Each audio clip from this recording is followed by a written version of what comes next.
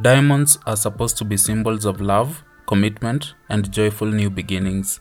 But for so many people in diamond-rich countries, these sparkling stones are more a curse than a blessing. Too often, the world's diamond mines produce not only diamonds but also civil wars, violence, worker exploitation, environmental degradation, and unspeakable human suffering.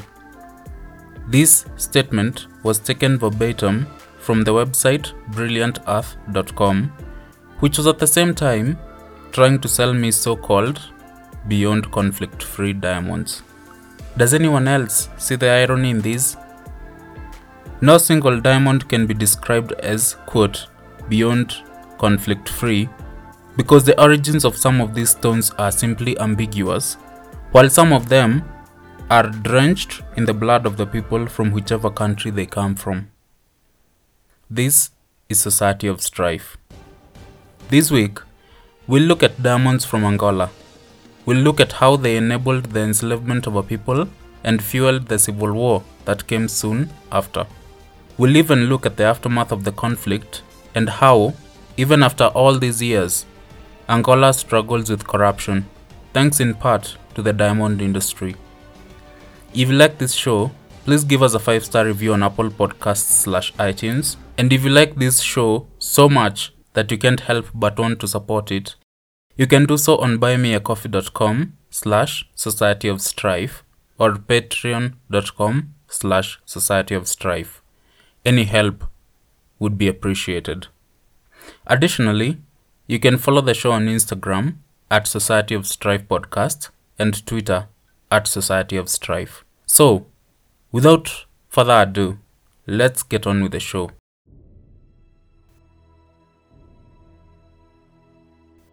Among the African invaders, Portugal was the first to arrive and the last to leave. The Portuguese explorer Vasco da Gama reached Angola as early as 1948. When he first arrived, the local Africans in the area were quite happy to see him, as it was back then. But before long, a mutually beneficial trading relationship had turned into a predatory demand for slaves to work the plantations and mines of Portugal's growing colony in Brazil. Throughout most of the 18th century, there was an estimated 1 million Africans working on Brazilian sugar plantations. Many of them had come from Angola as slaves. All in all, it is estimated that over 3 million African people were forcefully taken to the Western Hemisphere through Angolan ports. By the end of the 19th century, Brazil was gone, having attained its independence. But Portugal, one of the smallest and weakest countries in Europe, controlled an African landmass 20 times its own size. By the mid-20th century, other African countries had begun attaining independence, and the winds of political change were quickly picking up speed. But the Portuguese didn't seem to notice. Angola was an essential source of raw material, minerals, coffee, and land for Portuguese settlers.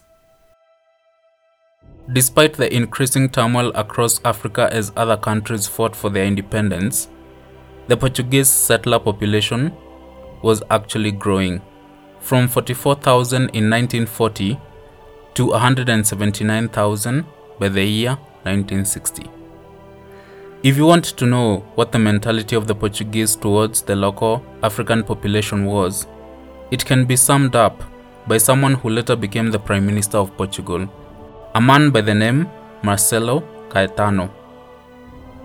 Just before he became Prime Minister, Caetano said, quote, "The natives of Africa must be directed and organized by Europeans, but are as indispensable as auxiliaries. The blacks must be seen as productive elements, organized or to be organized in an economy directed by whites." End quote.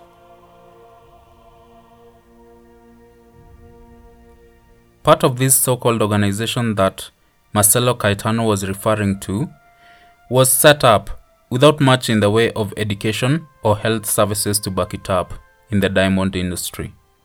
Diamonds were first discovered in Angola in the northeastern Luanda province in 1912, and in 1917, the Companhia de Diamantes de Angola, also known as Diamang, was formed to begin mining mainly in Luanda province and the Cuango Valley to the west. Ownership of these mines was shared between Portuguese, British, Belgian, and American investors. No Africans, of course. The early diamonds were mainly alluvial, meaning that they came from riverbeds and were subsequently panned from these sources. But as time went by, the Portuguese discovered that the diamonds were also underground, namely in over 300 kimberlite pipes. Kimberlite is a type of volcanic rock that sometimes contains diamonds and other gemstones. It is named after the town of Kimberley, South Africa, where the discovery of an 83.5 carat diamond called the Star of South Africa led to a diamond rush. Angolan diamonds vary in quality, but a relatively high proportion of them are gemstones. This meant that diamonds were an important part of the colony's output, and, in time, they became both a cause for unrest and a means to control it. In 1947, Diamang had 17,500 African workers, of whom almost a third were provided by, quote, intervention of the authorities, end quote, in a convoy of forced labor. Wages paid in cash and in kind typically averaged 830 Angolas a year, which is about $25 in today's currency. Can we just stop for a second and understand the magnitude of these? A third were unpaid, while the rest, that's 2/3, were paid $25 a year. If that wasn't slavery, tell me what is. Serious civil unrest began in the 1950s, and a full-fledged civil war for independence broke out in 1961, shaped and fought by 3 different armed guerrilla movements. The first, the MPLA, or the Movimento Popular de Libertação de Angola, had Marxist roots and was quick to spread its revolt across the north of the colony. The second, the Frente Nacional de Libertação de Angola, or the FNLA, drew its support from the newly independent Congo and later China. Both movements got their strength from particular ethnic groups, as did a third. In 1966, one of the FNLA leaders, 31-year-old Jonas Savimbi, broke away and created his own movement, the União para la Independencia Total de Angola, or UNITA, with Marxist overtones appropriate for any African liberation movement in the 1960s. For several years, neither Savimbi nor his movement was taken seriously. Angolan watcher Basil Davidson wrote in 1972 that, quote, reports by Finnish, Italian, West German, and OAU, which is currently the AU or African Union, observers in eastern districts unanimously concluded that UNITA had become, by 1970, little more than another distracting sideshow, end quote. Whether this was true at the time or just wishful thinking, it proved over time to be very, very wrong, as we shall see in this episode. By 1966, diamonds were providing Portugal with 5% of the colony's revenue and had become a major factor in paying for a war that would continue for another 8 years. Everything changed in 1974.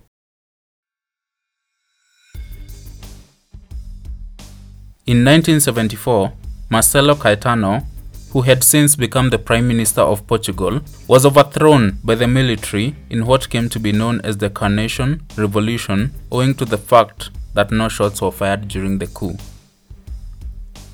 This coup had nothing to do with Angola's struggle for independence, but it led to the independence of Angola in 1975. Among the 3 liberation movements, there was a scramble.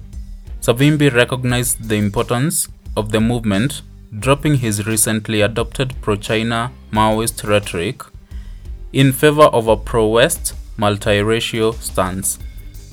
Before everything fell apart, the 3 parties tried to enter a 4-way transitional government with Portugal, but failed almost immediately.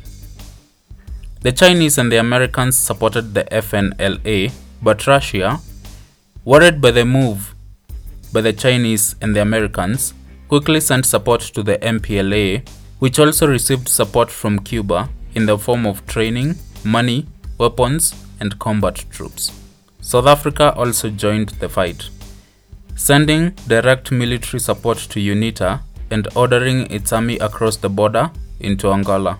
Due to a lack of resistance, the South African army quickly made its way towards the Angolan capital, Luanda. Unfortunately for the South Africans, the Cubans caught wind of the South African troop movements and quickly cobbled together an airlift for their own MPLA troops. The two sides met in battle at the outskirts of Luanda, and the MPLA declared victory and occupied Luanda. By the arrival of the official Independence Day in November 1975, the MPLA had become the de facto government of the People's Republic of Angola, and the South African Defense Forces had withdrawn from the country. Just like that, the war for independence was over. But on the other hand, the Diamond Wars were just getting started. The new war began in 1976 and was, by and large, part of a proxy war between the Soviets and the West. In the immediate post-independence period, the MPLA government strengthened its position with large infusions of Soviet equipment and military personnel. Cuba also provided assistance in the form of equipment and troops, which rose from 4,000 in 1978 to around 21,000 by 1981. Under the Carter administration, the US provided limited indirect support to UNITA, but there was also assistance from China, France, and Morocco. South Africa was also supporting UNITA, but this was guaranteed because of growing MPLA support for liberation movements in Southwest Africa and in South Africa. You have to understand that, at this time, South Africa was under an apartheid regime that saw the rise of Africans under the MPLA as a threat to its own system, which taught that blacks were inferior to whites. With the election of Ronald Reagan, the US and South African military support for UNITA increased. In return, Soviet and Cuban support for the MPLA also increased. By 1985, there were 950 Soviet officers and 45,000 Cuban troops in Angola. Some writing, however, was on the wall. Zimbabwe gained independence and Namibia did too. As a result, there was a growing pressure for peace talks so as not to destabilize the entire region. A 1988 agreement finally saw the beginning of the end of foreign troops. Cold War fighting continued, but far away in Germany, where a wall that had stood for 28 years was collapsing. More talks became imperative for both UNITA and the MPLA, and the 1991 ceasefire eventually led to elections the following year. Jonas Savimbi fully expected to win those elections and become president, but when he lost, instead of acknowledging defeat and nursing his bruised ego, he restarted the war. By now, the Cold War was over. Both parties had lost their allies, and South Africa was no longer under an apartheid regime. Both the MPLA and UNITA focused greater attention on domestic resources for weaponry, namely oil and diamonds. UNITA had begun exploiting diamonds in the 1970s, and in 1984 had overrun key diamond areas in the Kwango Valley, exporting about $4 million worth of gems that year. That was only the beginning. In 1985, it attacked the state-owned Empresa Nacional de Diamantes de Angola, or Endiama, diamond sorting facility in the town of Andrada, now known as Nzaji, seriously reducing government exports. By 1993, UNITA had taken most of the best diamond areas, and by 1996 was exporting a staggering $1 million worth of gems every day by using forced unpaid labor and child labor. For its part, the government depended on lucrative sales of oil. Peace talks and another ceasefire, combined with the arrival of thousands of UN peacekeepers, did little to keep the warring factions apart. Although by 1998, it was abundantly clear that the aggressor and the party with the least claim to legitimacy was UNITA. UNITA was fighting a civil war just because of the ambitions of one man who had refused to concede the simple fact that he had lost an election. An arms embargo had been established in 1993, and in 1997, additional sanctions froze UNITA bank accounts and prohibited the travel of senior UNITA officials.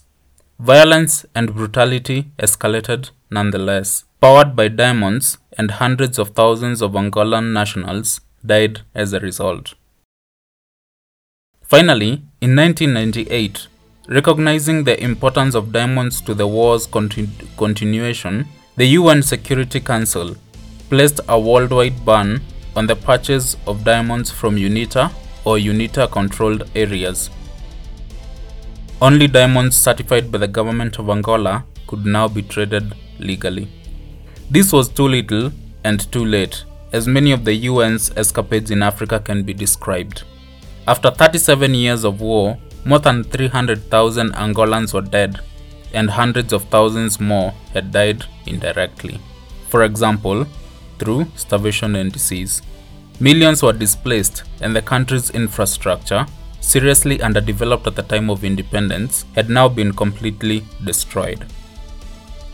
200,000 people had been disabled by landmines. More than 2/3 of the population lived on less than $1 a day, and 3 out of 10 children died before their 5th birthday. Yet, amidst the carnage and sanctions, the conflict persisted, and the channels funneling UNITA diamonds out to world markets and bringing weapons back in were among the few things still actually running in Angola. In 1999, partly due to its inability to function, the last UN peacekeepers withdrew. Part of the reasoning, which was evident to everyone apart from the UN Security Council, was that the sanctions weren't working. A conflict, once funded by Cold War adversaries and external supporters, was now being funded by natural resources, and at the center of those resources lay the country's diamonds. After independence, the MPLA had nationalized Diamang and created a new company, Endiama, otherwise known as the Empresa de Nacional de Diamantes de Angola, with De Beers contracted to manage the country's mines, a relationship that lasted a couple of years. Through the 1990s, however, UNITA exercised continuing control over major parts of the diamond areas, affecting formal production and government revenues and taking what it needed for itself. During ceasefires, there was increased formal mining, carried out by registered companies, combined with informal mining carried out by local villagers using hand tools or panning methods. Some of the diamonds derived from this informal mining were sold legally through government channels, some were sold through UNITA, and some were smuggled out to the Congo in well-established traditional diamond smuggling operations.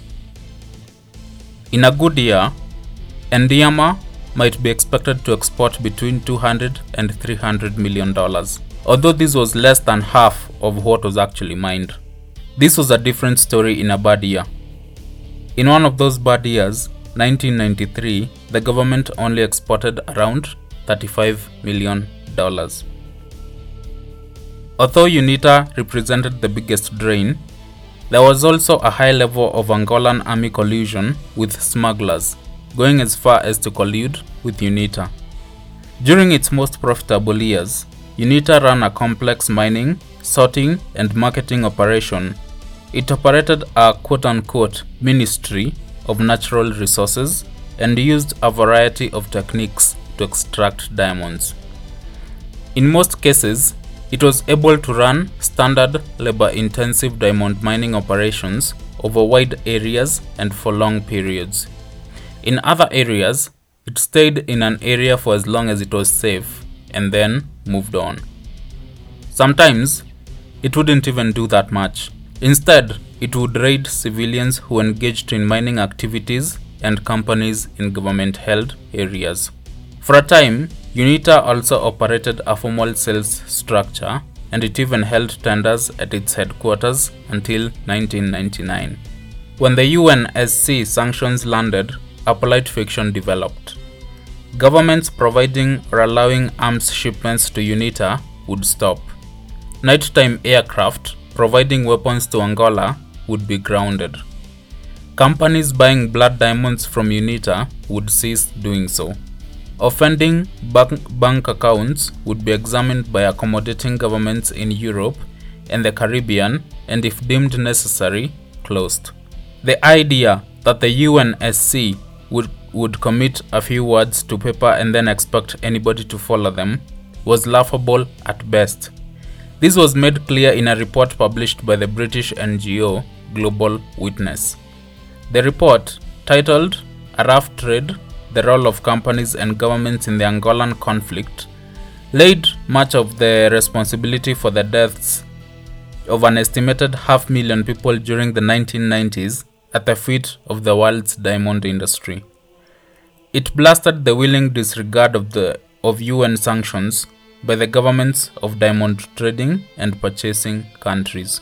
A Rough Trade stated that, quote, since 1992, UNITA has consistently controlled 60 to 70% of Angola's diamond production, generating $3.7 billion in revenue, enabling them to maintain their war effort, end quote. The report went on to state, quote, UNITA's diamonds reach the major international markets through a worldwide diamond industry that operates with little transparency or scrutiny from the international community, end quote. The Global Witness pointed the finger directly at De Beers, whose annual reports during the 1990s boasted of the company's ability to mop up, quote-unquote, open market Angolan diamonds.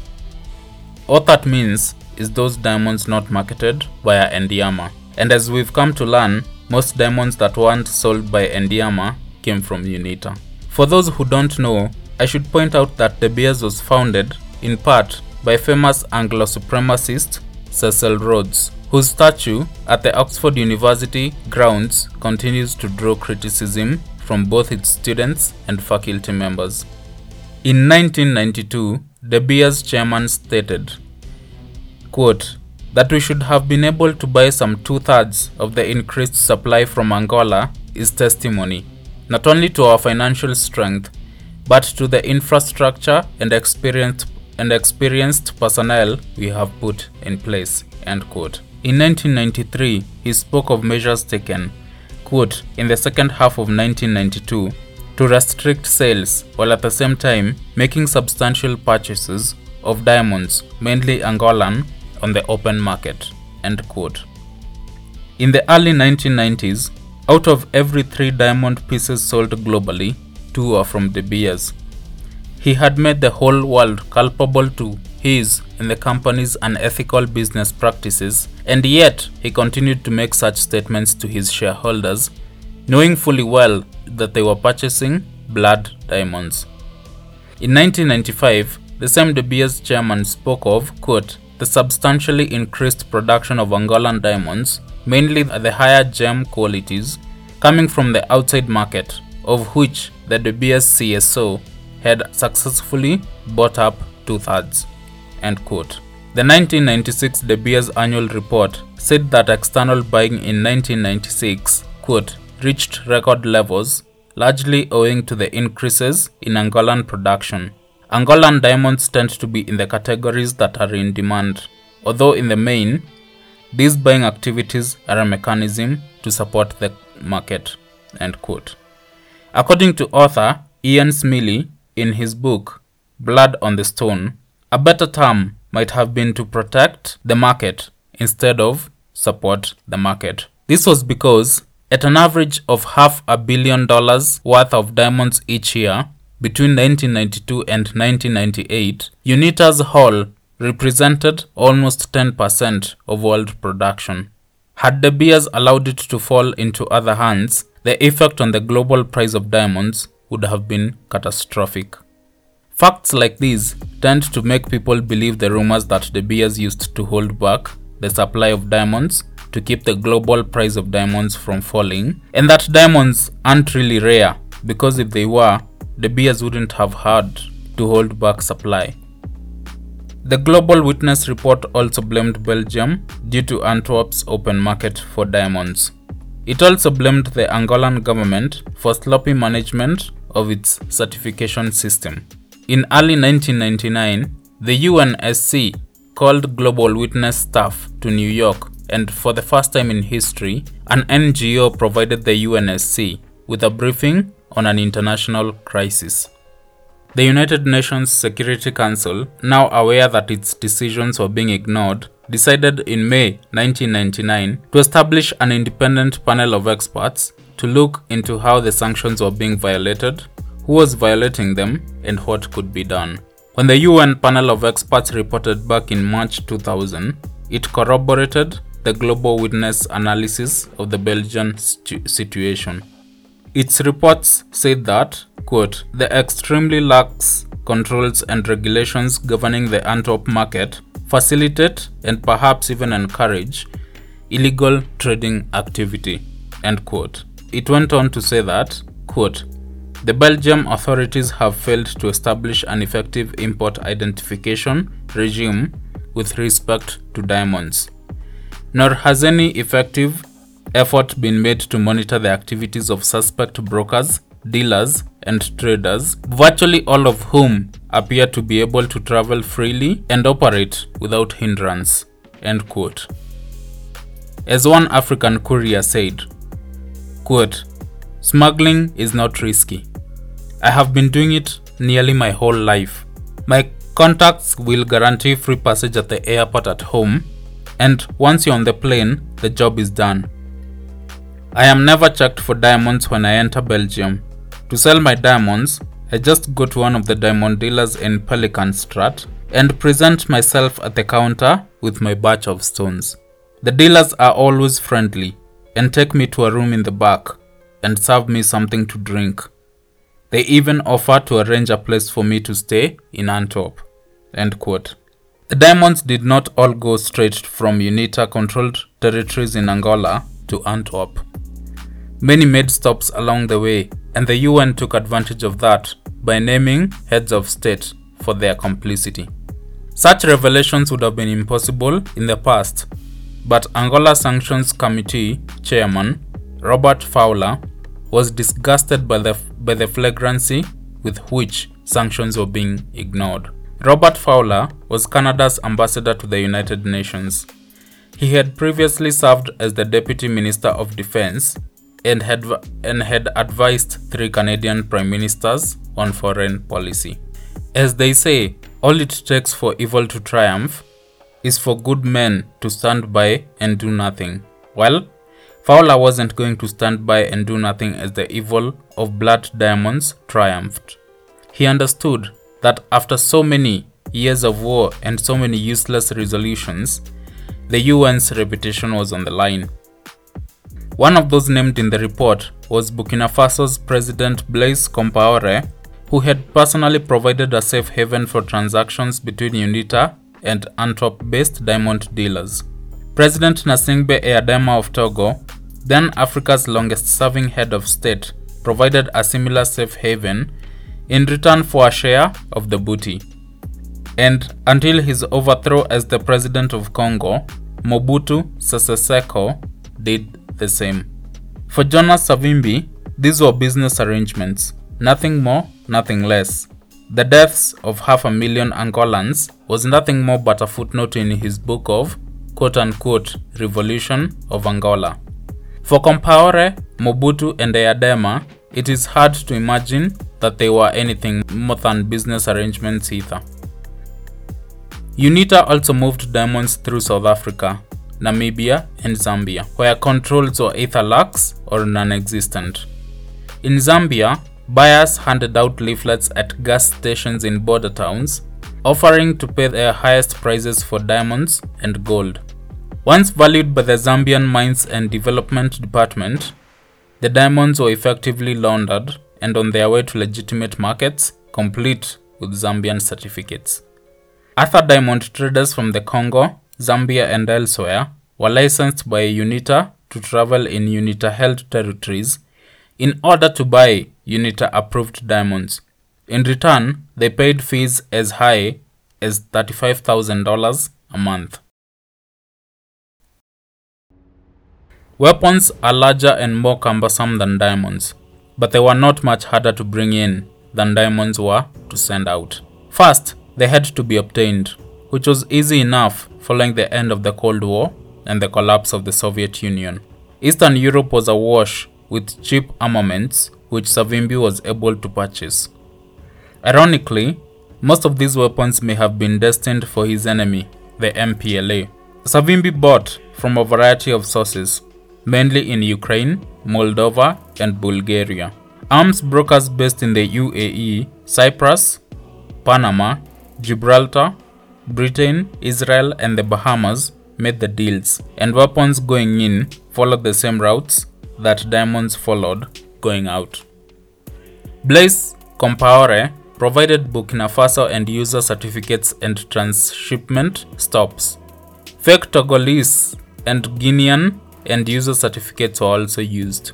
Mobutu Sese Seko provided transit stops and fake paperwork for years, while Paul Kagame, president of Rwanda after the genocide, assisted because, like Jonas Savimbi, he hated Laurent Kabila, the man who had overthrown Mobutu Sese Seko.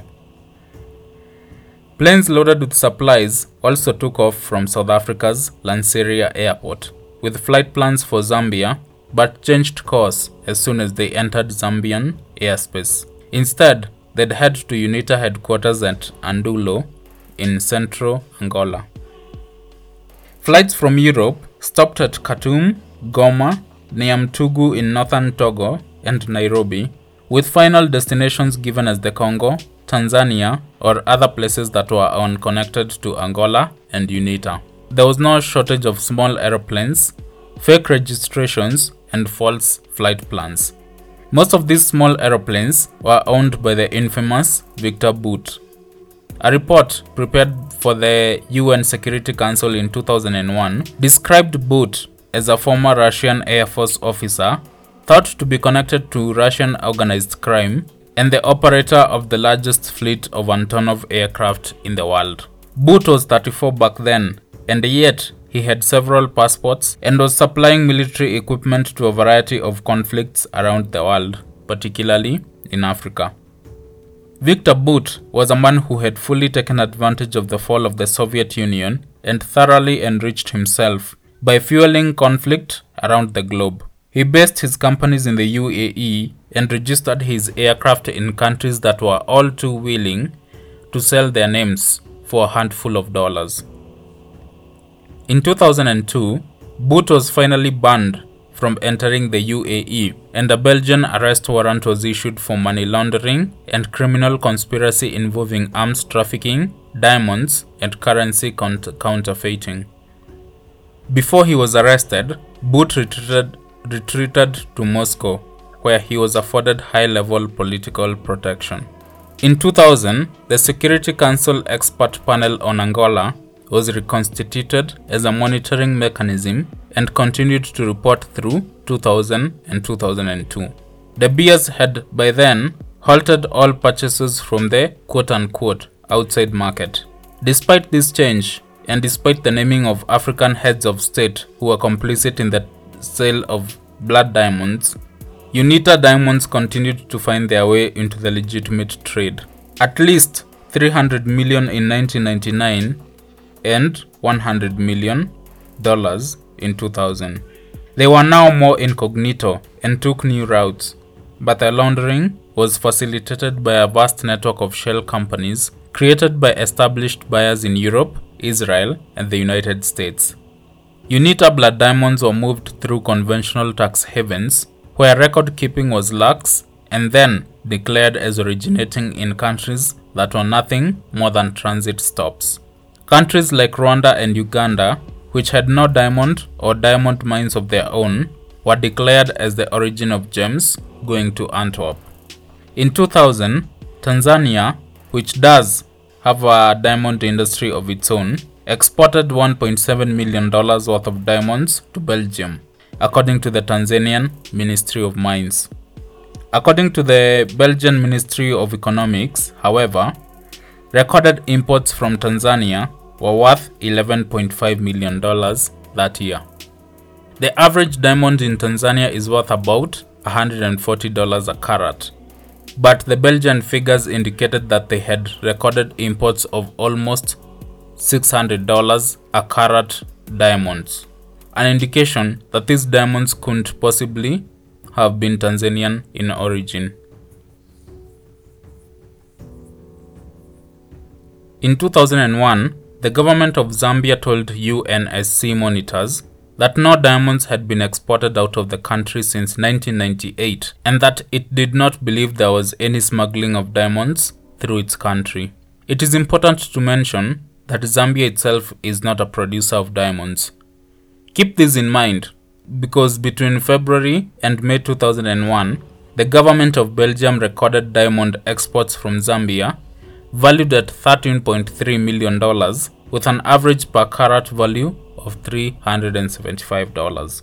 The UN monitors were appalled by the continuing flow of illicit diamonds from Angola and into the legitimate trade. In October 2001, they reported that while UNITA exports had declined, around $1 million and $1.2 million worth of diamonds were smuggled out of Angola each day, representing figures of around $350 and $420 million a year. This was despite an embargo being in place which prohibited all exports except those certified by the government.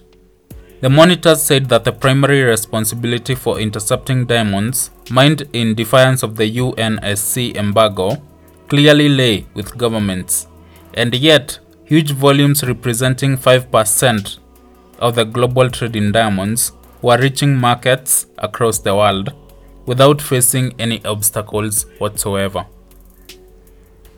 Quote, "No diamond dealer," the monitors said, has claimed to have witnessed Angolan gems being traded on any diamond market. These diamonds seem to have vanished into thin air after leaving Angola. How is this possible, given the magnitude of the trade, which is close to the output of Australia or Namibia? Perhaps more importantly, why is it possible for diamonds to vanish? End quote. According to Ian Smiley, the answers were simple enough. In his book, Blood on the Stone, he writes that a large part of the trade in rough diamonds has always been illegal, and because governments didn't care, they did not bother to address the issue. Consequently, they had few mechanisms and little expertise to deal with the problem. On occasion, it had fallen to companies like De Beers to handle large and specific problems of diamond smuggling in order to protect their pockets and world prizes, as it did in Sierra Leone and Liberia in the 1950s, and as it did in the 1990s when it bought up the blood diamonds flowing from Angola. It was this illicit, smuggler-plagued underbelly of the diamond industry that created blood diamonds. Jonas Savimbi did not need to invent smuggling routes, nor did he apply any pressure to diamond traders around the globe. Many were already buying illegal and blood-soaked diamonds. It's just that nobody cared. When the war resumed in 1998, UNITA no longer controlled some of the best mining areas in the Kwango Valley, where 90% of diamonds mined were gem quality, although it did keep up its mining and raiding activities.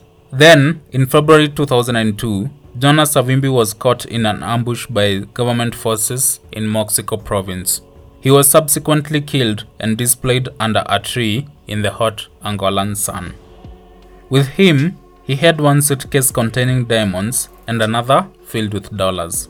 Following his death, the government offered UNITA a ceasefire agreement, which it readily accepted. And that was that. Or was it? With the end of UNITA as a fighting force, Angola faced new challenges. One of these challenges was corruption, especially in the army.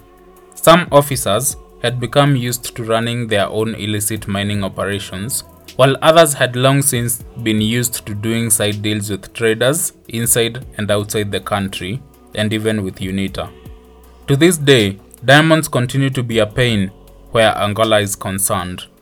People continue to languish in poverty, while the elite continuously milk the country out of its natural resources, and when the money does come in, it is swiftly stolen by politicians. And the worst thing is, nothing can be done unless by Angolans themselves. In 2021, Angola continues to be one of the least transparent countries in the world. As Rafael Marques, a journalist and anti-corruption activist, put it, quote, "The end of the war in Angola means that right now, the main institution in the country is corruption.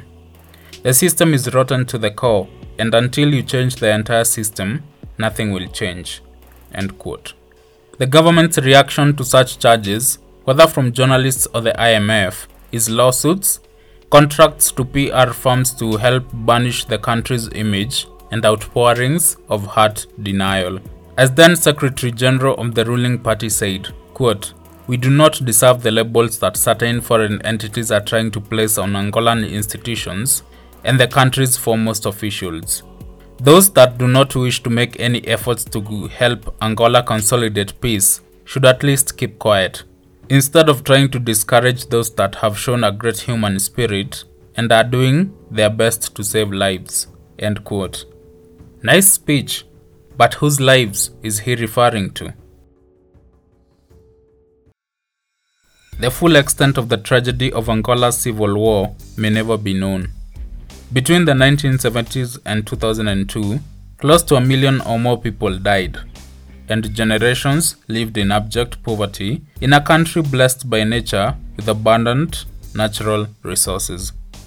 Most of the blame for the civil war can be laid at the feet of Jonas Savimbi, a man who, with the blessing of the US Central Intelligence Agency and the blessing of the then white supremacist South Africa, transformed himself into a brutal warlord who cared not for his people.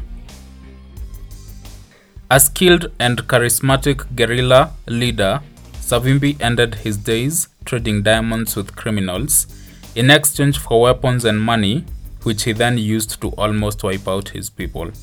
Former US President Ronald Reagan gave Jonas Savimbi Stinger missiles and called him, quote, "Africa's Abraham Lincoln," end quote. Jean Kirkpatrick, the US ambassador to the UN under Ronald Reagan, once used these words while toasting Savimbi, quote, "Linguist, philosopher, poet, political warrior. Savimbi has admirers the world over, and I have long been one of them. He is one of the few authentic heroes of our time," end quote. As for me, I have but one question for you. When you look at whatever piece of jewelry you own, does it have any diamonds? If it does, do you know their origin? Thank you so much for listening. If you liked this episode and would like to learn more on the subject, I recommend reading Ian Smiley's Blood on the Stone. I found it to be invaluable while researching this episode.